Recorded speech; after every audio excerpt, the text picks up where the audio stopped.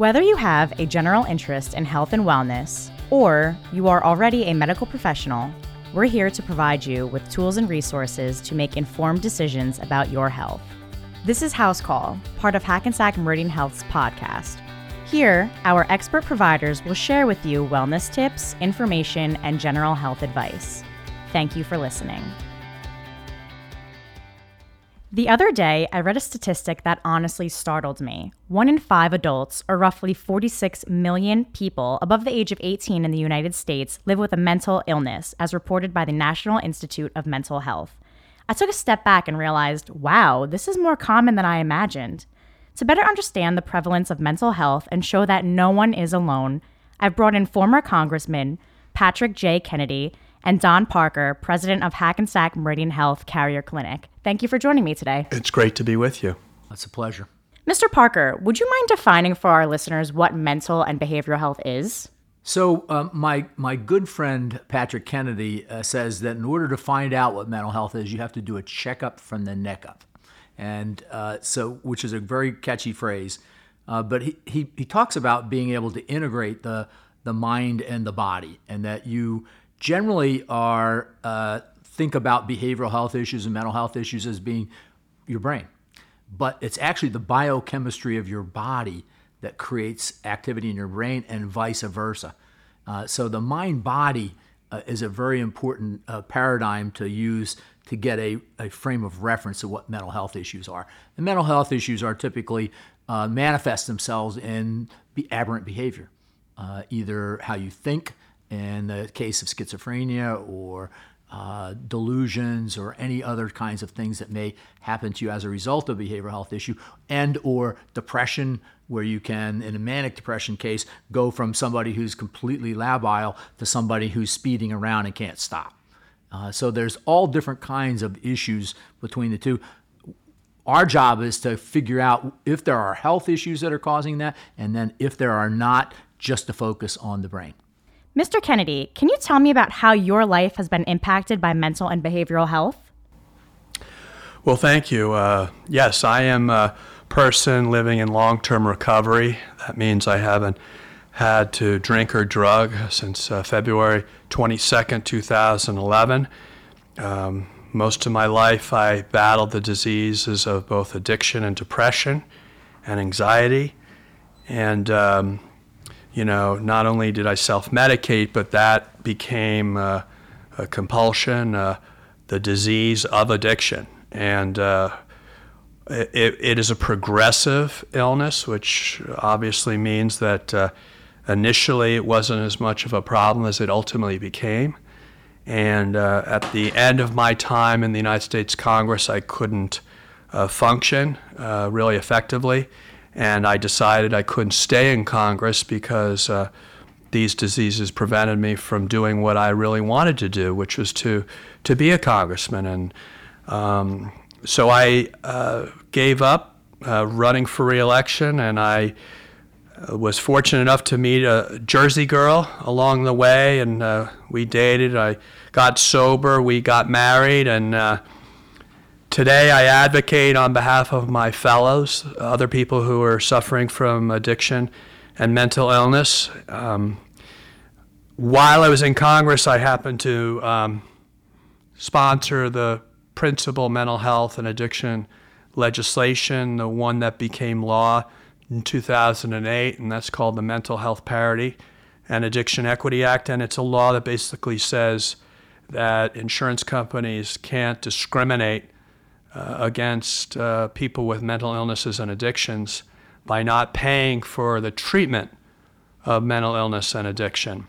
And I've spent my last 10 years or so since leaving Congress advocating for the enforcement of the parity law, as well as for a broader agenda for mental health and addiction. So we finally addressed this public health crisis that, as you point out, affects so many of our fellow Americans. I have to say, I was doing research online in regards to your act in 2008, and I think it's beautiful that you are pushing insurance companies to cover mental illness as equally as they would any other illness, such as diabetes or cancer. So that's great. And I also just wanted to say congratulations on your journey and thank you for being so open, because you're impacting so many people by just being so transparent. Well, I'm only here because part of 12-step recovery. I had the good fortune, being a member of Congress, of getting the best psychiatric treatment. I went to the best rehabs, you name it. I had the best inpatient and outpatient treatment. But at the end of the day, for me at least, it didn't solve my addiction. It wasn't until I really went to 12-step recovery, dedicated myself to that process, in addition to getting treatment for my depression, that I ended up being able to put together, as they say in recovery, some real time living in sobriety. Now, how have you seen the conversation around mental and behavioral health change over the past several years? Tragically, it came at the expense of too many lives. We lose conservatively 120,000 lives due to suicide and overdoses in any given year, twice what we lost during the HIV/AIDS crisis, which, by the way, we ended up spending $24 billion a year to address. Whereas for this crisis, we're spending less than $6 billion. 1/4 of what we spent on the HIV/AIDS crisis, even though we're losing twice as many people as were lost during the HIV/AIDS crisis. So it really argues for the fact that, yes, our attitudes are finally changing. People are opening up. They're talking more. But that hasn't translated yet into action. Well, it's interesting. My favorite therapist is named Jimmy Buffett. And he has a song, Changes in Attitudes, Changes in Latitudes. Now, I've reversed it a little bit, so I've taken some poetic license. But the changes in attitudes, the opioid epidemic has caused havoc across our country. You know, we lost close to 3,000 people in New Jersey last year and over 60,000 people across the country in the last year. That cataclysmic epidemic has created awareness, especially since that epidemic goes over all socioeconomic levels, of untold proportion.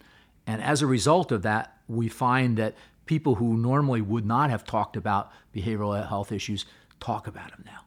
And so when I go to an audience and I ask, how many of you had a mental health issue, I get really true responses. I've never gotten that in my career, and I ask that question all the time. And there is a silver linings too gracious to say about this phenomenon, but the epidemic of opioid addiction and the deaths that have resulted from that have created awareness and a willingness to talk about behavioral health issues. That's it. That's the attitudinal change. I definitely think there used to be a stigma that if you had a mental health, people would, maybe view you differently or call you quote unquote crazy. And I think it's truly a beautiful thing that people are more accepting of it. And, people are willing to help you get help. Yeah, Jimmy's song also says, the very end, it says, if we couldn't laugh, we would all go insane. And so, I think that we're also coming up with really special new treatments for people. So when you have a mental health issue, people are willing to talk about it because they know there's more solutions. Now, that's a perfect transition. I was going to say, in terms of public policy, what still needs to happen? Well, it's always about the money. If they say it's about anything else, they're lying. If you don't put money in the system, you're never going to get to improve quality. I want both access and affordability, but I want quality too. It doesn't help me just to go to a treatment provider that's not giving me the treatment that will optimally help me recover. And so we need to be much better at almost creating like an Angie's List, and we need to align people's diagnoses with the right treatment provider who is trained to address that particular diagnosis. The beautiful thing is Bob Garrett and I were talking this morning. Bob's our CEO at Hackensack Meridian, and Bob has gotten a significant number of phone calls from other health systems that are interested in doing the behavioral health urgent care. And I think that us demonstrating the fact that, one, it can be done, two, it can be done reasonably cost, three, the insurance companies are going to be interested in it and therefore reimburse it, four, it's good for patients. Because they don't have to go to an emergency room and go through the agony of wait, the agony of being sometimes passed over because something more important and life-threatening has come in advance of them. And then ultimately the emergency room decides, are you a danger to yourself or others? That's their task. And so they're really not going to provide you with a lot of treatment. And so in the past, when you were done that emergency room visit, you went out into the community. Today, you go to an urgent care center, we're not sending you out of there until we've diagnosed and we've got a care plan for you, including medication if it's required, and then other services as needed and referrals. That's incredible. I just want to say thank you on behalf of being a resident of New Jersey for really impacting the state that I live in and helping so many people. Well, it's funny. I've had this idea. I actually wrote a grant application 7 years ago to the federal government. They didn't fund it. I've been pounding the pavement to find somebody to fund it. And you know what? It took me about 2 minutes talking to Bob Garrett and my colleagues here at Hackensack Meridian. They've got tremendous innovation and actually have the capability of putting innovation into action. You can be innovative, but unless you know how to put it into action, it's not innovation.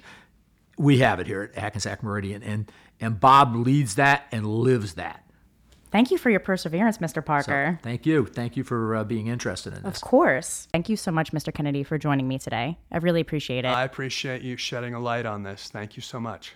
Mental health includes our emotional, psychological, and social well-being, which all play an integral part in affecting how we think, feel, act, and ultimately live. If you are feeling uneasy and just not your complete self, rest assured that you're not alone and there is help.